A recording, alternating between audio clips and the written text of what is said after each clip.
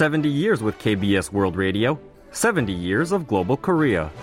Throughout the year, we celebrate the 70th anniversary of KBS World Radio with the voices of our listeners from all over the world.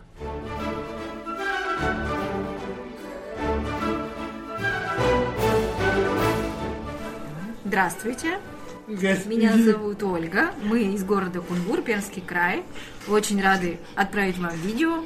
Итак, KBS исполняется 70. Hello, we are Alexandra and Olga. I send greetings to all of you on behalf of my brother Alexander as well, because he has difficulty speaking due to his condition.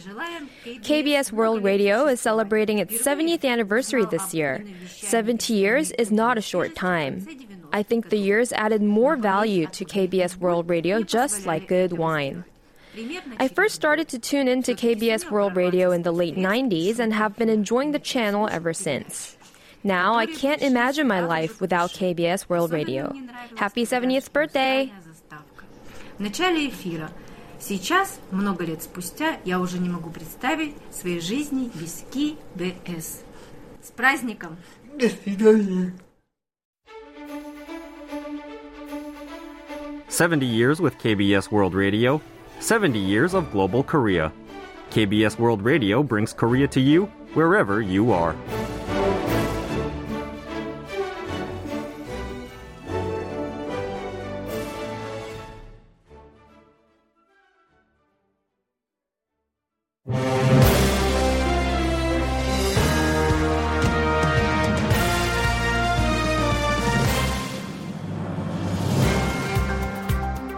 Hello, it's Tuesday the 31st of October and welcome to Korea 24.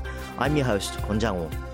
President Yoon Suk-yeol delivered his budget speech in front of the National Assembly where he called on the need for economic and societal reforms to generate sustainable growth. We'll have more details in news briefing shortly. Semaglutide has been touted as a miracle weight loss drug by celebrities and high-profile figures in Western countries. We find out more for our In-Depth today. And coming up for Touch Basin's Whole, we meet the co-directors of a powerful documentary about a Korean-American man who was wrongfully convicted for murder and sentenced to life in prison in 1974. Let's begin Korea 24.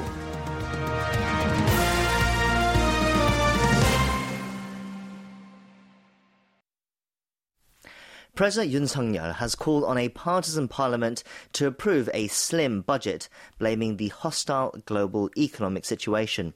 As the annual increase in next year's budget has been kept to a near 20-year low of 2.8%, the president said 23 trillion won, or around $17 billion in restructured funds, will be redirected to bolster basic state functions such as national defense, education and health, as well as to protect the socially vulnerable and secure future growth momentum. For this and our other major headlines of the day, we have joining us in the studio now the Deputy Editor-in-Chief of KBS World's English News Service, Kim In-kyung. In-kyung, hello. Hello, Chang-woo. President Yoon called for the passage of his government's 2024 budget of 657 trillion won, or some $487 billion in a budget speech at the National Assembly on Tuesday. It's the smallest budget increase on year since 2005, as the opposition has repeatedly been urging the government for expanded fiscal spending. So can you tell us what were some of the reasons that the president gave for the belt tightening? The president began his speech by laying out what he saw as the economic landscape facing the country. He said global trade is expected to increase by less than 1% this year amid high interest rates and high inflation. He attributed worsening external conditions facing the export-driven domestic economy to armed conflicts in Europe and the Middle East. Therefore, Yoon said his immediate focus is placed on preventing negative global factors from reaching the public. Let's listen to what he said. 이에 정부는 각별한 경각심을 가지고 While thoroughly managing macroeconomic risks with extra caution, the government is focusing on economic recovery and stabilizing the public's livelihoods. As we closely monitor the economic security of the nation 24/7, we are checking on our case-specific contingency measures to ensure swift responses are ready at all times. 적기 대응 조치를 상시 준비하고 있습니다. The president said the government has conducted a zero-based review of all financial projects in a bid to avoid passing down untenable debt to future generations. He said 23 trillion won, around $17 billion in restructured funds, will be redirected to bolster national defense, education and health, as well as to protect the socially vulnerable. And how has the opposition reacted to the budget speech? The Democratic Party said the president showed no sense of crisis regarding the current economic conditions and didn't demonstrate any sympathy for the difficulty in the people's lives or offer up any solutions. DP spokesperson Yoon Young-duk also criticized the president for making long-winded excuses for cutting the research and development budget that the opposition classified as essential, while adding that the government's budget contained random cuts without any clear vision. Before the budget speech, there was also a much-anticipated meeting between the president and the DP chief, Lee Jae-myung. Can you tell us about the meeting? Sure, the two made conversation for the first time since Yoon's inauguration at a customary meeting of political leaders before the budget speech. They've only had brief contact in public events since Yoon took office last May. Before the meeting was closed off to the press, we saw them shaking hands as the president said it was nice to see him after a long time, and Lee just smiled. Speaking to reporters after Yoon's speech, he said he asked for extensive change in state policies or the budget while government ministries take a more hands-on approach, stressing great difficulty faced in terms of public livelihoods and the economy. Meanwhile, rival parties agreed last week to refrain from picketing and heckling opponents inside the National Assembly chamber and during standing committee meetings. Did the DP follow through on that agreement? Partly because DP lawmakers picketed outside the plenary chamber holding signs urging the administration to prioritize public livelihoods as Yoon entered parliament. The DP claimed that picketing outside the chamber is not in violation. Let's shift to other news now. The Vigilant Defence air drills scrambling more than 130 warplanes are underway over the Korean peninsula between South Korea and the US. Can you tell us more? Sure. According to the South Korean Air Force, the drills, which began on Monday and will run through Friday, will provide intensive training for actual situations with simulations of 24-hour wartime operations. The South Korean Air Force is sorting fifth-generation F-35s, of which it currently operates 40 with plans to purchase 25 more. The U.S. is sending F-35, F-16 and A-10 fighters, along with other attack aircraft from both bases in Japan and the mainland to conduct joint drills with South Korean forces that include live-fire air-to-surface drills, among other emergency exercises. Moving on to the Israel-Hamas war, the United States has voiced opposition to the supply of arms to Hamas for its terrorist activities in the wake of a report that the Palestinian militant group has been using North Korean weapons in its war against Israel. Can you explain? Yes, U.S. State Department spokesperson Matthew Miller was asked to comment on Monday on an assertion made by Israeli ambassador to South Korea Akiva Tor last week. Speaking to Voice of America last Friday, the Israeli ambassador reiterated that the militant group is using weapons manufactured in North Korea. Miller said that Hamas is a brutal terrorist organization and the U.S. opposes the provision of anything that can be used to carry out such terrorist activities. And finally, the government has announced on Monday, the South Korean government, I should say, that it will increase physical activity in schools and help improve students' eating habits after statistics showed that obesity rose among students during the pandemic. Can you tell us more? Yes, according to the Education Ministry, the obesity rate among students jumped 3.9 percentage points from 15.1% in pre-pandemic 2019 to 19% 2 years later. The number of students with deficient strength for that age also rose 4.4 percentage points from 12.2% in 2019 to 16.6% last year. The ministry said it plans to nearly double physical activity hours for first and second graders in elementary schools starting next year, from the current 80 to 144 hours, while also separating physical education from music and art in the curriculum. From the 2025 academic year, middle schools will increase sports club activities by 30%, while high schools will encourage students to faithfully complete mandatory physical education programs. That's all for our news briefing today. Thank you for bringing us those updates. Thank you.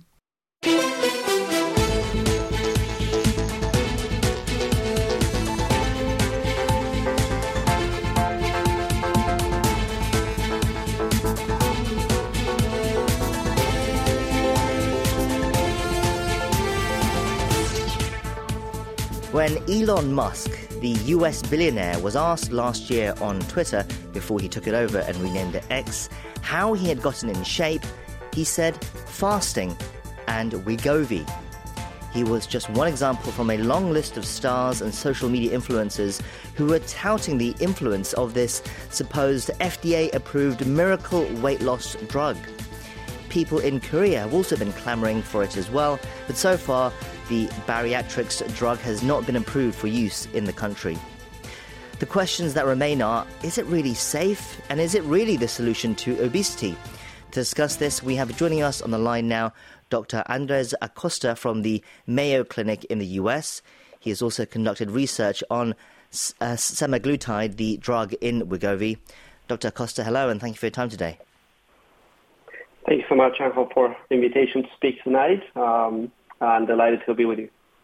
Right, we should start for any listeners who might not know that Wegovy is essentially the brand name of semaglutide, and that there are other brands out there, such as Ozempic and Rybelsus.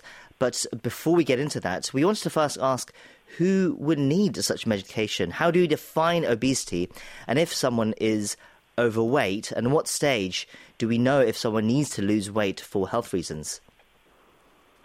Yeah, that's a great question, is who really qualifies or who is the person who needs these medications?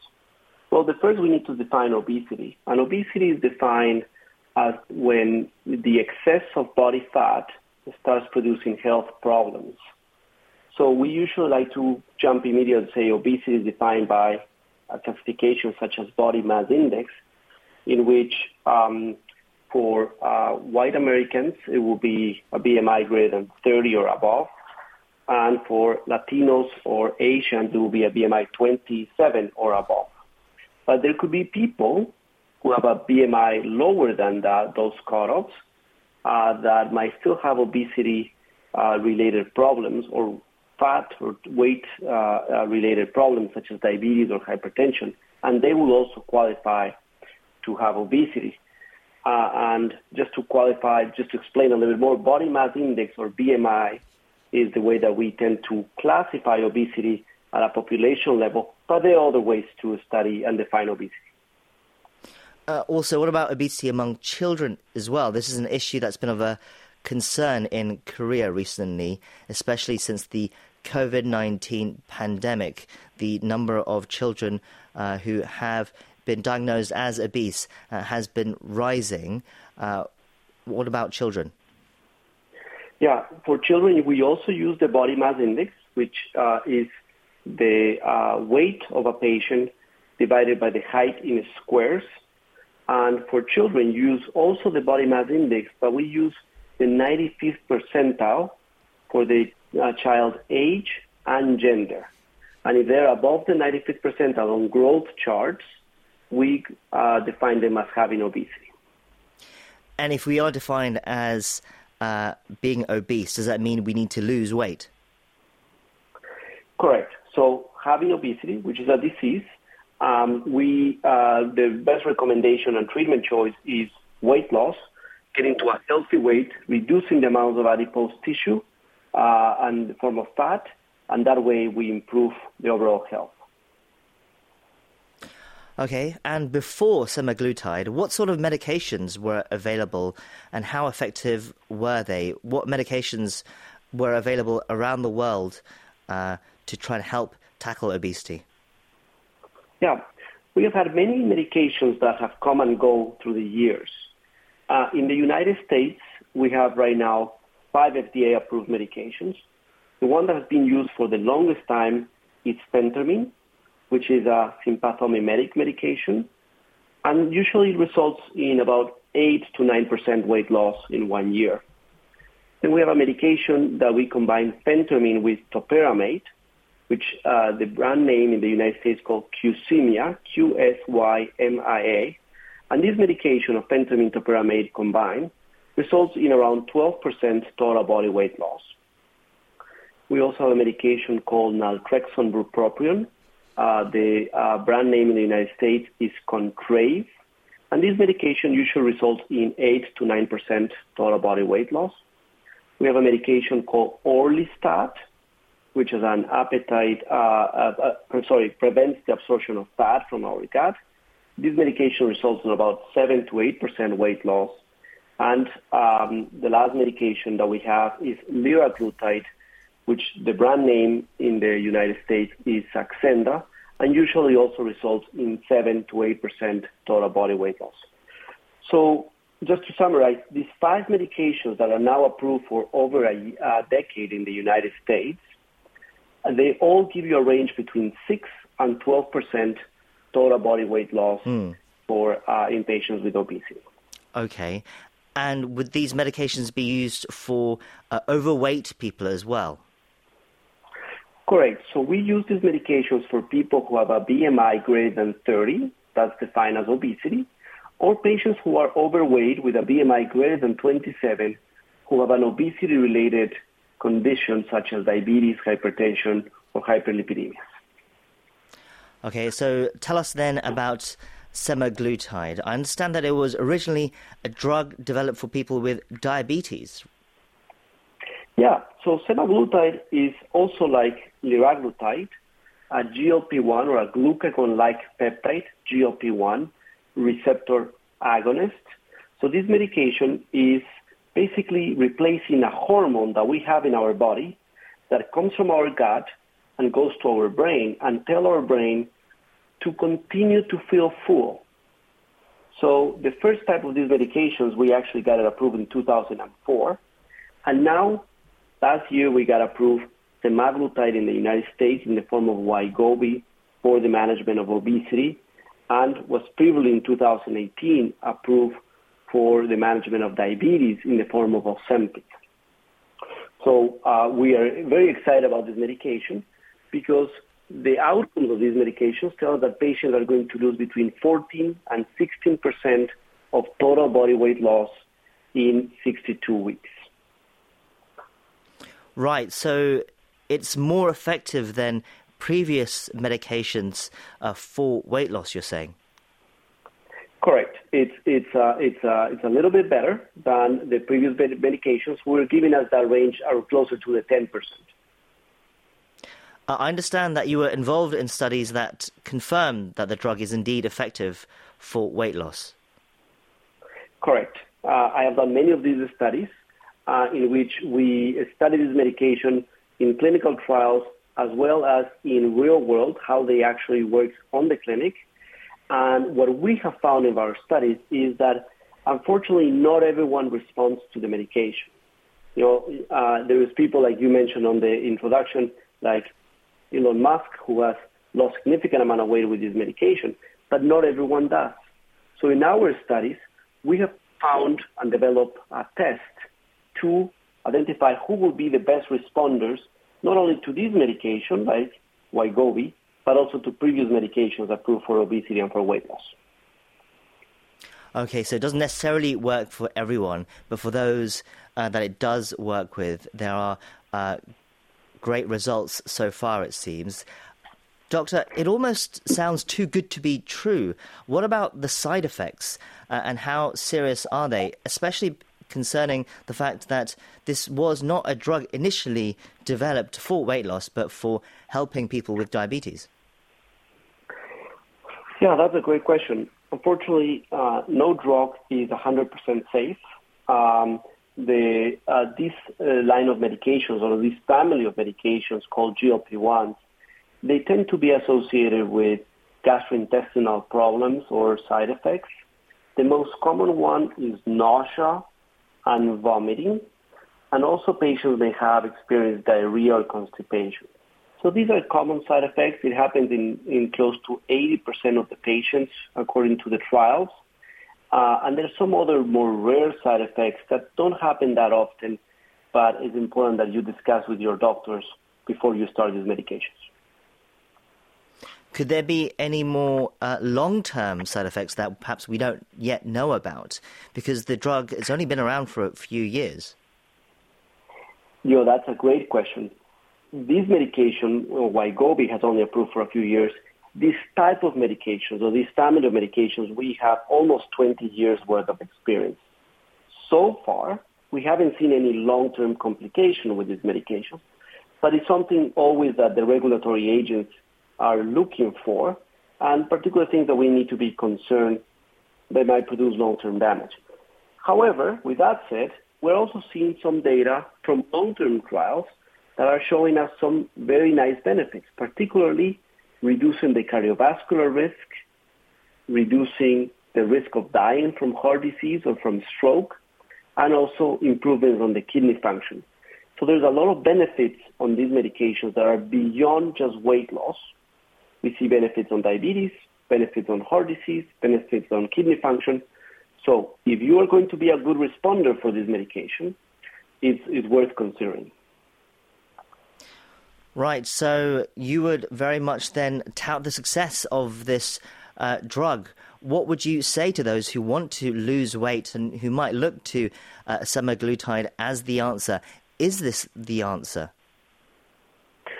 Well, it might be. As we know from the studies, both clinical trials as well as our real-world experience with these medications, about half of the patients are going to lose 15% of total body weight loss or more. Unfortunately, the other half might not lose that much weight. So with the exception of the test that we have developed, there is very few other ways to know who is going to respond or not. So if you're considering trying this, it might be worth trying. And if you're not seeing a result in the first 3 months, you're likely not going to see a result in the long term. So for that reason, the regulatory agencies have told us that try this medication for the first few months. If don't respond, stop. But if those who are responding and are losing significant amount of weight, it's worth starting these medications, continue, and staying on for long term. But ultimately, isn't it better to lose the weight naturally through a better diet and exercise rather than using medication, especially because at the moment this drug is quite expensive, especially in the US. I understand a month's supply of the drug is about $1,000, although it is more affordable in other countries, I believe. You're right. The best way or the initial way to try to lose weight is changing our what we eat, our nutrition, and try to increase our physical activity. Unfortunately, many patients try this approach. They have tried a diet and exercise program, and they're not successful. And there's many reasons why people might be not successful when they try to lose weight. But one of the most common ones is because when we try to lose weight, we just feel extremely hungry. And we're trying to diet and eat less, and it's very difficult to stick to the diet program because of our lack of sensation of fullness or an increased hunger. And those are mechanisms that our body is fighting us back. I want to lose weight, but my body is fighting me back. And for that reason is where these medications become so successful. And it's because they help us fight back these adaptations that our body is not allowing us to lose the weight that we want and achieve a healthy weight. I see. So for people who can lose weight the traditional way, that is perhaps the best way. But for those who are struggling, perhaps they can look to this sort of medication, you're saying. Correct. And that's the way that we should manage obesity, in a multidisciplinary way, in which our patients should start with the more simple things, like a lifestyle intervention. And if they're not successful, we need to have these tools, like we have for any other disease, to help them manage their and achieve their goals. For example, if we have a patient with type 2 diabetes, we will recommend that they start a low-carbohydrate diet. But if that's not successful to bring down the hemoglobin A1C and the fasting glucose, we introduce medications. So obesity should be the same thing. People should try with a lifestyle intervention. If they're not successful, the doctor and the care team should consider starting these medications. And I hope the cost of them come down so more people can afford them. Okay, we'll wrap it up there. We've been speaking to Dr. Andres Acosta from the Mayo Clinic. Thank you once again for your time today. My pleasure. Thanks for the invitation.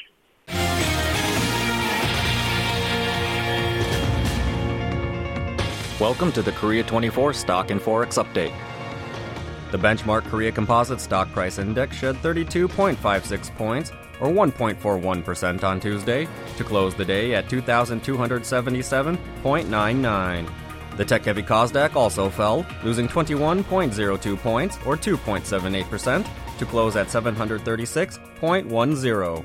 On the foreign exchange, the local currency gained 0.41 against the US dollar, to close the day at 1,350.51. You can check Korean stock and forex closings at world.kbs.co.kr. Next up, it's Korea Trending, our daily segments where we take a look at some other news stories that have been trending online today. And for that, we have with us now contributor Diane Yu, who has joined us in the studio. Diane, hello, it's good to see you. Hello, Jang-ho. Okay, what do you have for us first today? The police have decided not to file additional charges against Asian Games gold medalist swimmer Hwang Sun-woo, who was suspected of causing a hit-and-run accident. The Jincheon police station in North Chungcheong province announced on Tuesday that it judged that there was insufficient evidence to prove that the 20-year-old swimmer fled despite being aware of the fact that he had caused a traffic accident, and added that the police only charged him with violating the Act on Special Cases concerning traffic accidents and sent him to trial without detention. Okay, so this is actually an incident that took place a couple of months back in August. Can you walk us through what happened exactly? Yes, Hwang has been under police investigation for allegedly hitting a passerby in his 80s, crossing the road with his side view mirror and leaving the scene without taking any action. He was going 150 kilometers per hour on a road with a speed limit of 60 kilometers per hour. At the time of the accident, Hwang was driving in the first lane of a two-lane road when he saw a person jaywalking and turned his steering wheel to the opposite side. The police explained that the vehicle's black box did not show the actual collision, and it did not have a voice recording function, so it could not be confirmed whether the sound of the impact was loud enough for Hwang to realize that there had been an accident. In addition, considering that the damage to the side view mirror was minor, it was highly likely that Hwang was not aware of the accident.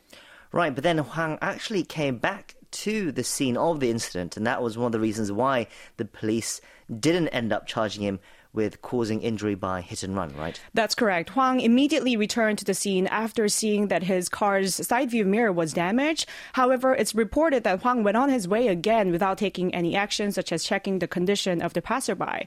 Regarding this, Hwang said that he didn't think the passerby was hurt as he was standing on the side of the road and talking to people around him, and added that he only realized that there was an accident after going back to the scene and seeing the police there. It was reported that the passerby suffered a minor injury to his arm and reached an amicable agreement with Hwang.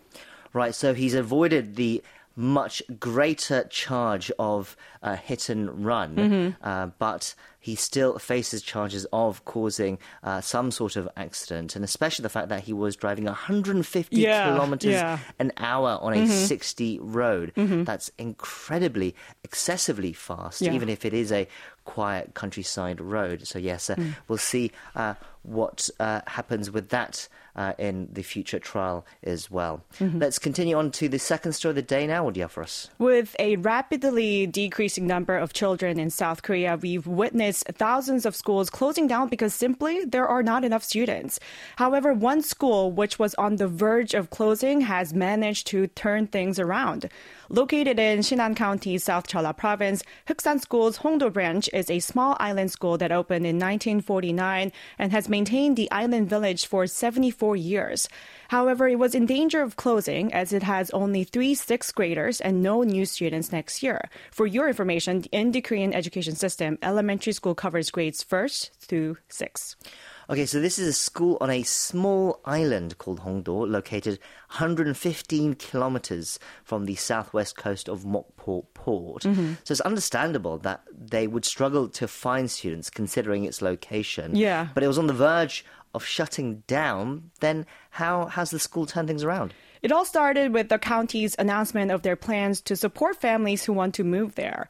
According to Sinan County on Monday, the local government announced that the parents of students who enroll or transfer to Hongdo Branch School will be provided with accommodation and jobs with a 3.2 million won per month salary. That's about $2,400, which is a considerable figure in a Korean rural area.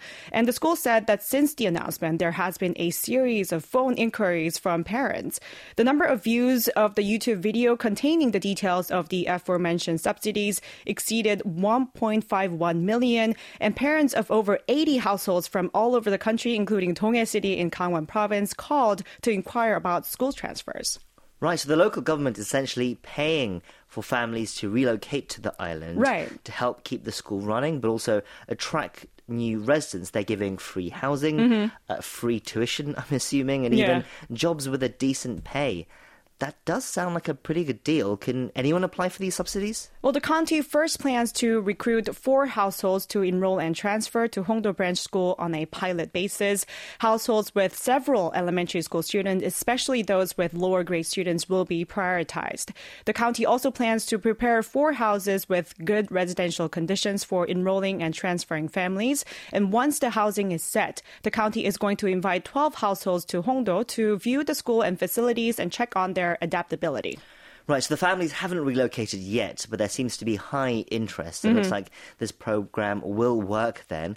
I'm sure there'll be questions about how sustainable this plan is, but I think for now the island and the school can just celebrate the fact that the school can perhaps stay open, and I'm sure they'll figure the rest out later. Yes. Okay, let's move on to our final story. What else has been trending? The wait is over as the winners of this year's Ballon d'Or is out, and Argentine professional footballer Lionel Messi has won the award on Tuesday, Korean time. The Ballon d'Or, or the Golden Ball, is a prestigious football award annually given to the best player of the previous season. This is Messi's 8th time winning the award in his career, but many in Korea are reading about how one South Korean player managed to make the award's top 30 list. Well, congratulations to Messi, of course. He's definitely a living legend. But who is that Korean player? That would be defender Kim Min-jae, who plays for Bundesliga club Bayern Munich. Kim was ranked 22nd place on the list. What's special is that he's the one and only Asian football player to feature on this year's top 30 rankings, and also the first ever Asian defender on the list. Previously, Japan's Hidetoshi Nakata and Iraq's Yunus Mahmoud were selected as candidates, but their positions were midfielder and attacker, respectively. Only 3 other Korean players have been previously selected as Ballon d'Or candidates before. They are Seol Gi-yeon in 2002, Park Ji-sung in 2005, and Son Heung-min from 2019 to 22. Yes, it's no surprise that Kim is on the Ballon d'Or list if we think about all of his recent accomplishments. Yeah, no one would deny the validity of Kim being placed in the top 30. Looking back on his performances, all you can do is nod and give him a round of applause. In his first season in Italy, the centre-back helped Napoli win their first Serie A title in 33 years. Kim not only had solid defense skills, but he also has accurate forward passing and offensive talent as well. With a rare combination of speed and skills, Kim quickly established himself as the rock of the league's strongest defense and was named the best defender of the 2022-23 campaign. Yes, and his talent and performance at Napoli saw him garner huge interest from the biggest clubs in Europe during the summer as well. Yeah, so he joined Bayern Munich this summer. The club paid 50 million euros to recruit him. This is the highest transfer fee for an Asian player. And it doesn't stop there. His annual salary is 12 million euros, which is also the highest among Asian players. So seeing how he's doing well in Germany, it's expected that we'll be able to see him higher in the next year's rankings. Sure, and along with possibly Son Heung-min again, who's having another fantastic season so far, and possibly even Lee Kang-in, whose career at PSG is starting to lift off too. So that'll be interesting to see next year. Okay, we're going to wrap it up there for today's Korea Trending. Thank you for those stories, Diane, and we'll see you next time. See you next time.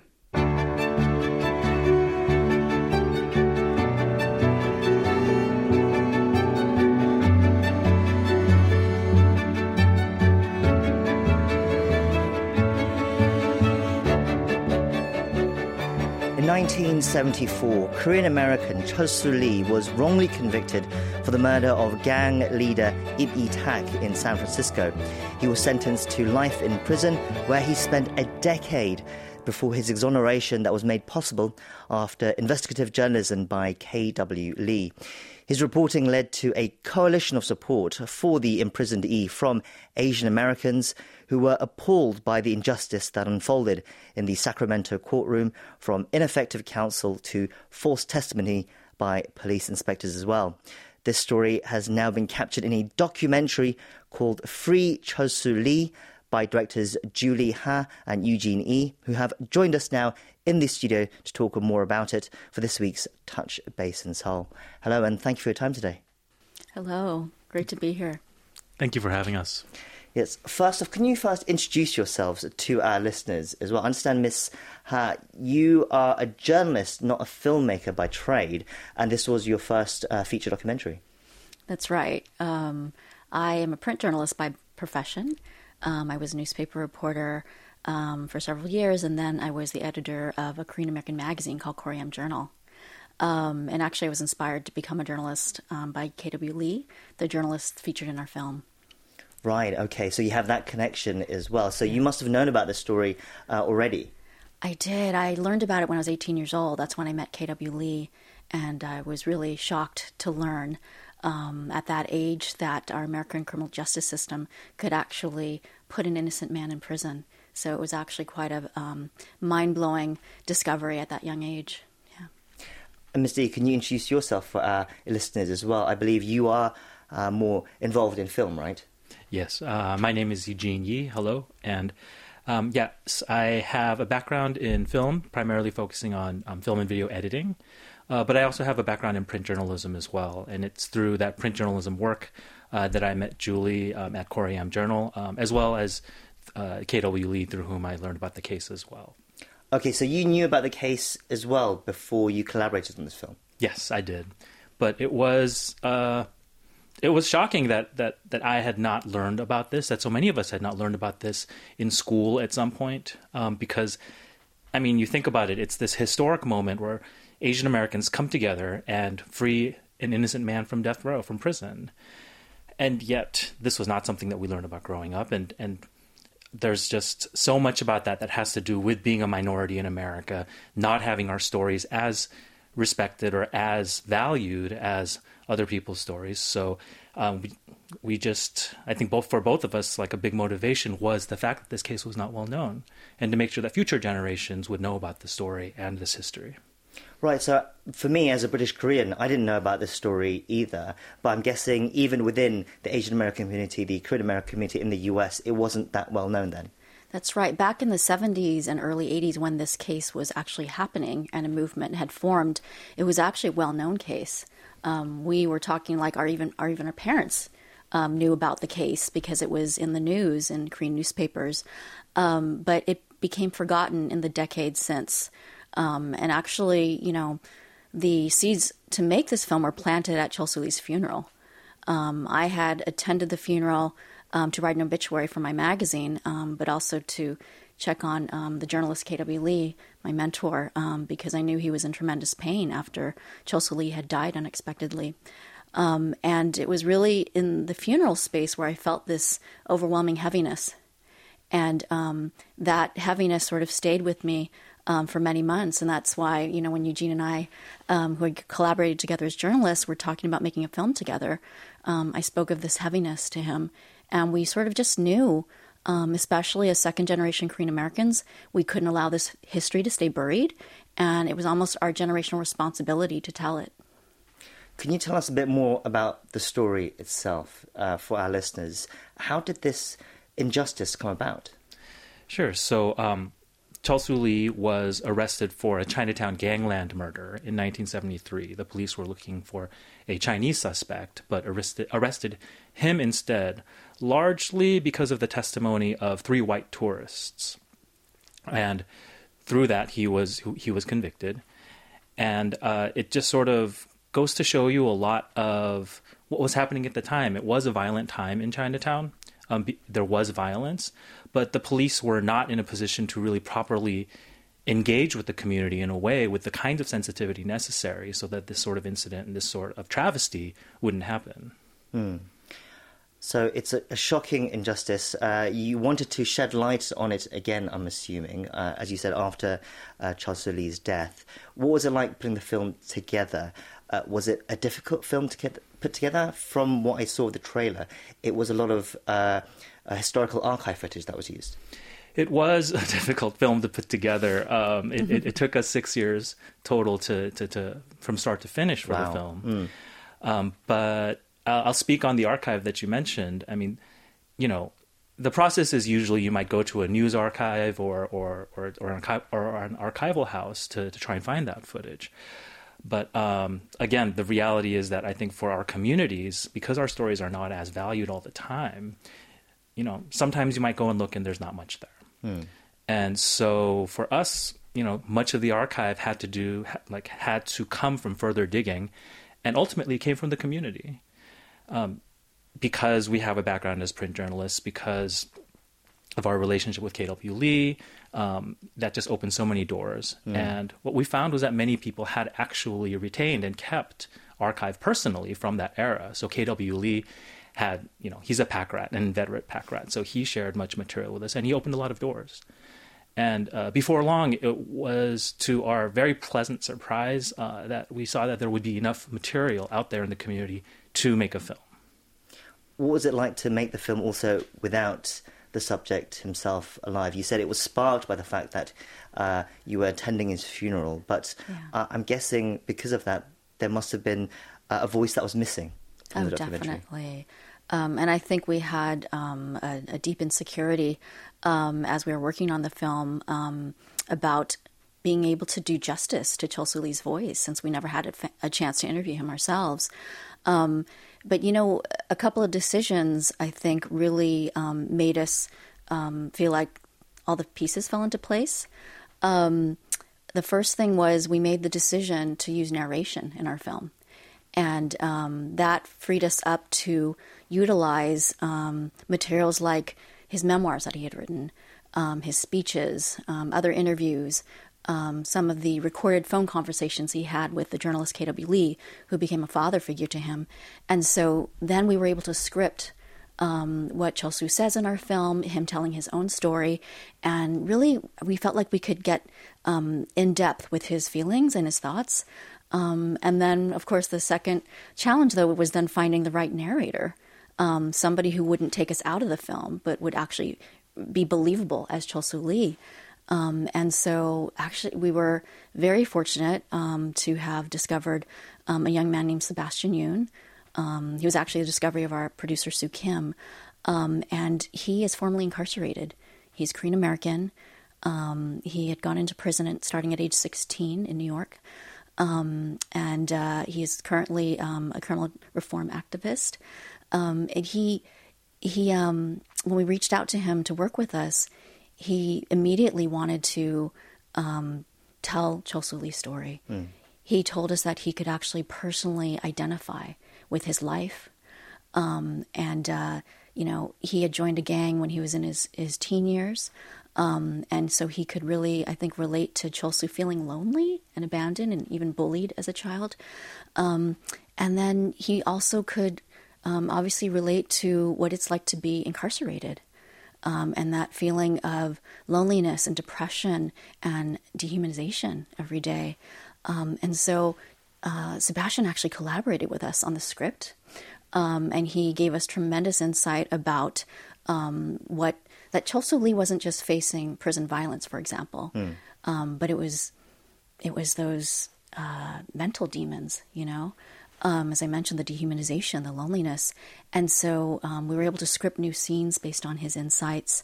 And also we just feel like his narration is really like you can feel the lived experience.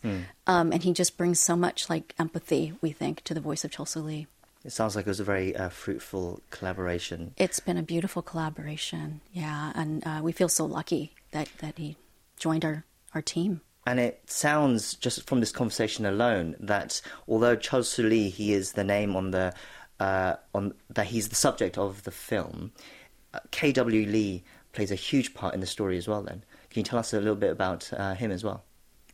And Julie, please feel free to jump in at any time. But KW Lee was one of the first journalists of Asian descent in the continental United States. He had a long career in the South, actually, at first covering the Jim Crow South and, issues of poverty and class and race there, with a very sensitive eye for what he likes to refer to as the worm's eye point of view, the perspective of the people who are downtrodden, are are facing that kind of oppression. And then he came to California, and this was actually, we were talking about this today. This was actually one of the first times that he worked on a story, or the first time he worked on a story about a Korean subject. And he talks about how he had to learn about the Asian community in California because he hadn't had much experience at that point. But by that point, he was already a well-established journalist, like award-winning, and was actually recruited to come to Sacramento to be their chief investigative reporter at the Sacramento Union. Yeah, and I just wanted to add that, K.W. Lee, when he came across Chol-Soo Lee's case, his editor at first told him, no, you can't work on this. You're my chief investigative reporter. This crime happened in San Francisco. This is a Sacramento paper. And they'd sort of depended on K.W. Lee to write exposés every day. And so he made a bargain with his city editor, and he just said, please let me cover this and investigate it on my own time. So he spent 6 months of his own time investigating this and finding just, this unbelievable case of somebody who had been railroaded in our American criminal justice system. It was he saw judicial bias, and he saw witnesses who described initially a killer who was, between 5'6" and 5'10", and Chol-Soo Lee is actually quite short.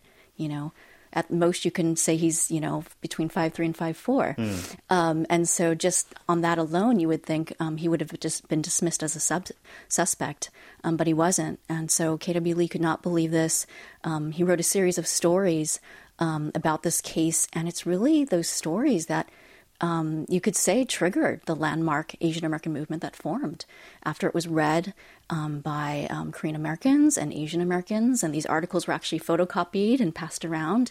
And people not only could see that the evidence clearly showed Chol-Soo wasn't guilty of this crime, but it also showed the human side of Chol-Soo Lee's story, and his being a child of the Korean War, immigrating to this country at age 12, and just being bullied at school, tossed around within the American carceral system, Right. Yeah, and so he wrote those stories, and really, you can credit him for helping to start this movement.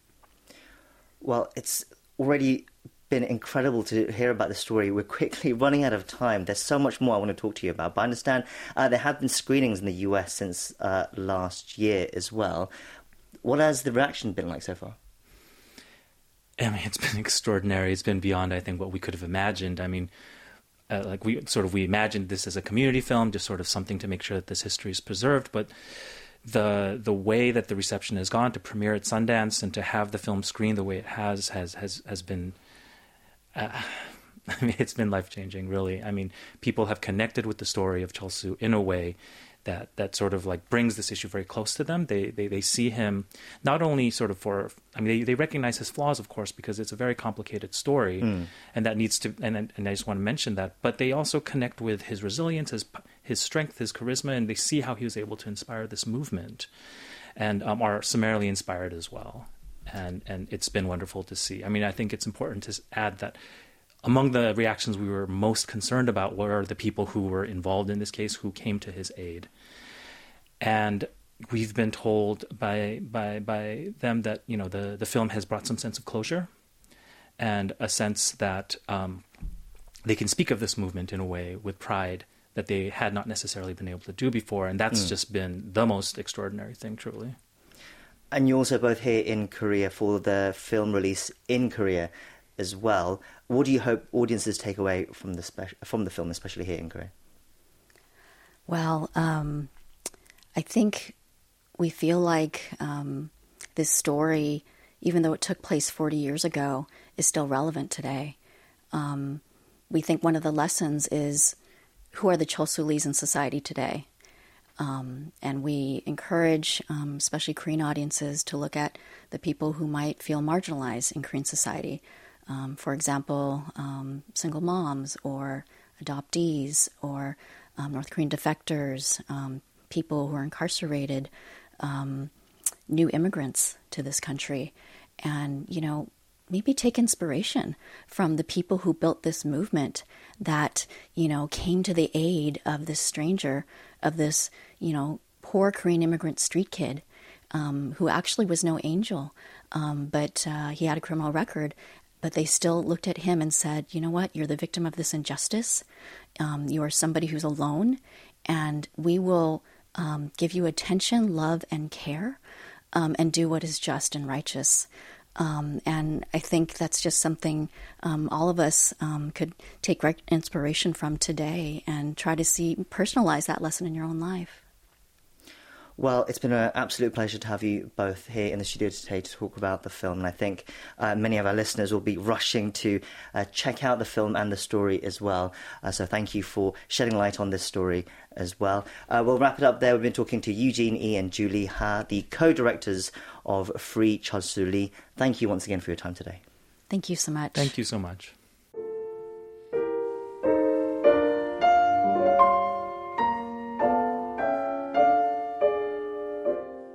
This is documentary director Lee Jin-young. You're now listening to Korea 24 on KBS World Radio.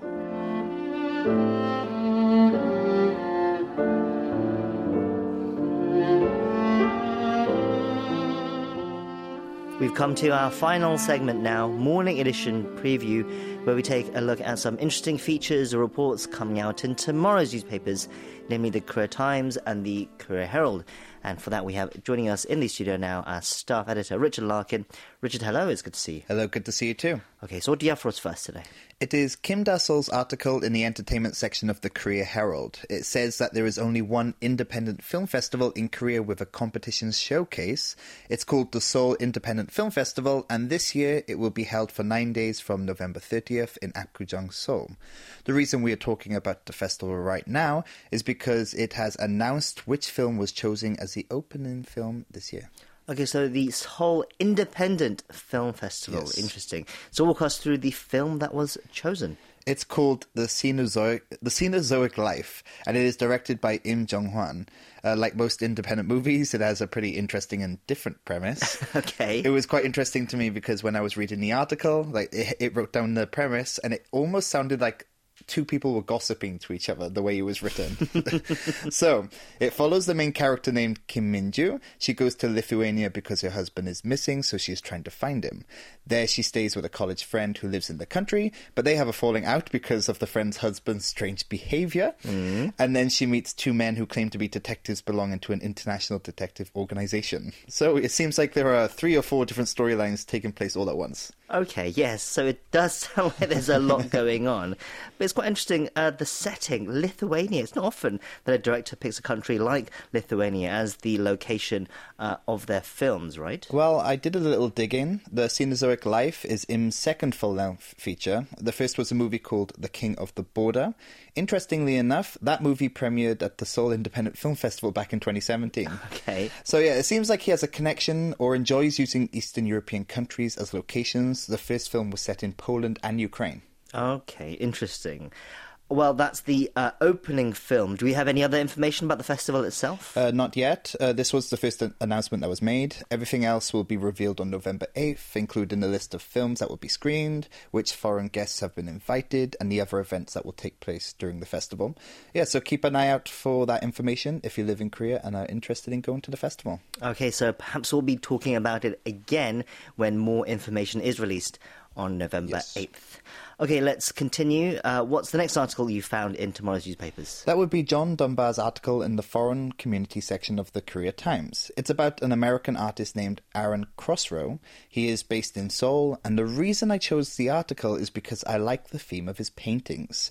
I also recognized a picture of one of his works that is included in the article. I saw it online before, and he is very talented. You said you like the theme of his paintings. Yes. And what type of things does he paint? Well, he goes to Seoul's Itaewon and Uljiro areas. He finds local businesses, like marts or vendors with stalls, and he paints what it looks like on a regular day.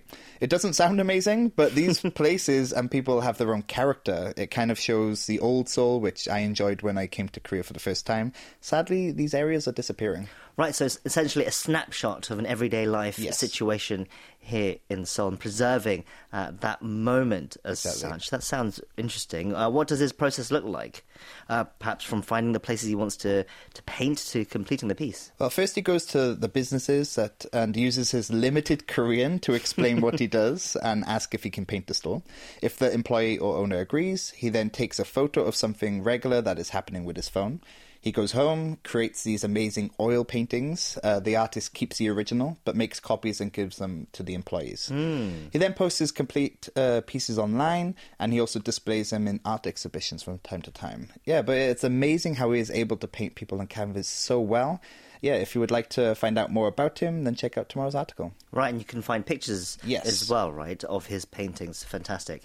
That's where we're going to wrap it up for Morning Edition Preview. Thank you for those stories, Richard, and we'll see you next time. Thank you.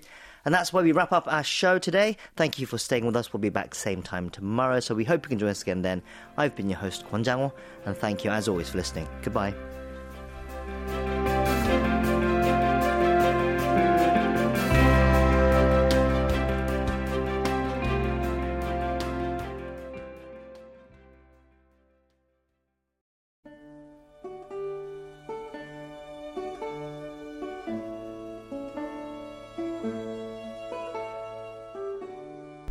내가 사랑하는 사람 정호승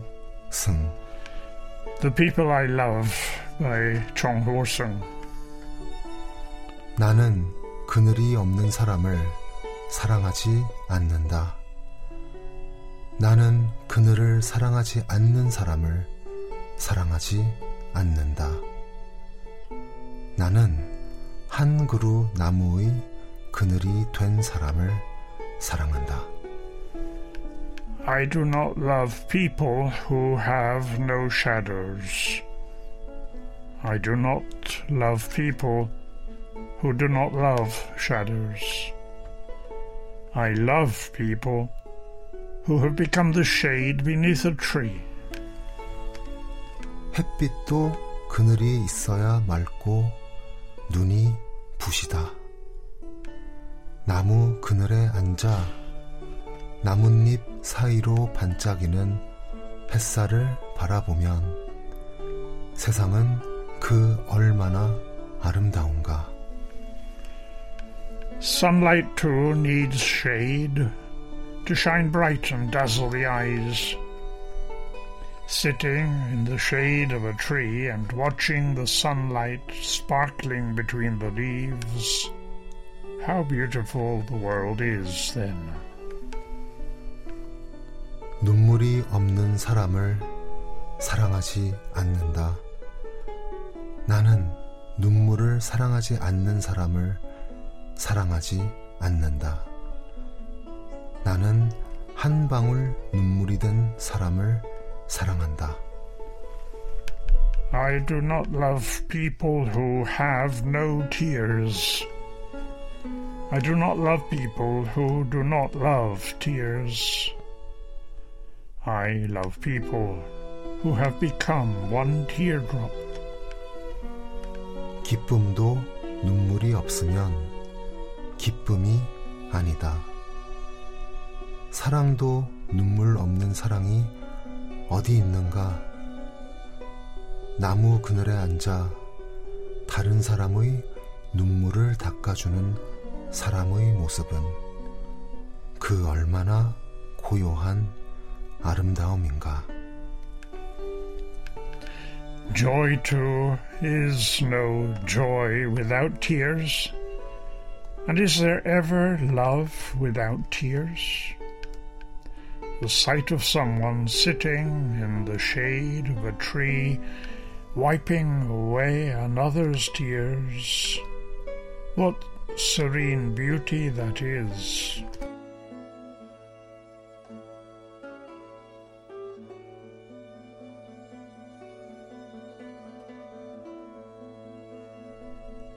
You've listened to Korean poet Jung Ho-seung's 내가 사랑하는 사람, The People I Love, read by An Jae-woo and translated by brother Anthony of Taes and son Jae.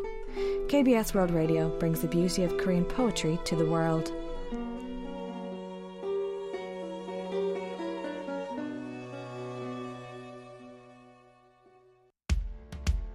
like the sky, you will be free in KBS World Radio.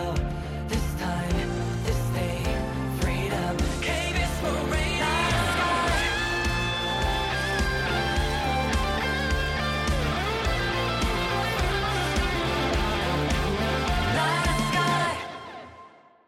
KBS World Radio.